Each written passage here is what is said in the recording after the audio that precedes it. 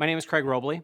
I teach 7th and 8th grade social studies at Heritage Eastham Magnet School in West St. Paul, Minnesota. I got into teaching because I like stories, I really love American history, and I want my students to make connections between our history and their own lives because they are a part of that story. iPad has enabled us to focus on those connections.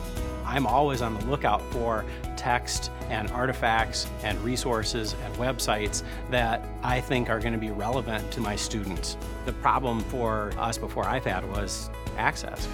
We just don't have those types of archived documents or visual artifacts. We worked around that by making paper copies of things, but that wasn't the engagement level that we see with iPad.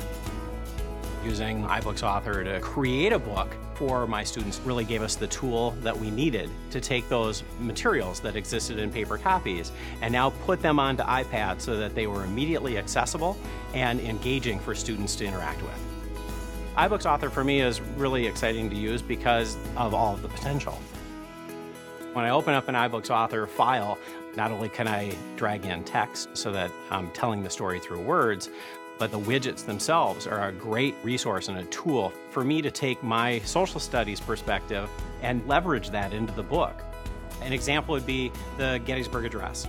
Using iBooks Author, I can collect some artifacts to be included in a particular chapter. I've got the picture of President Lincoln leaving the platform after giving a speech. Students are able to take a look at what happened that day and experience it in a way that really comes to life.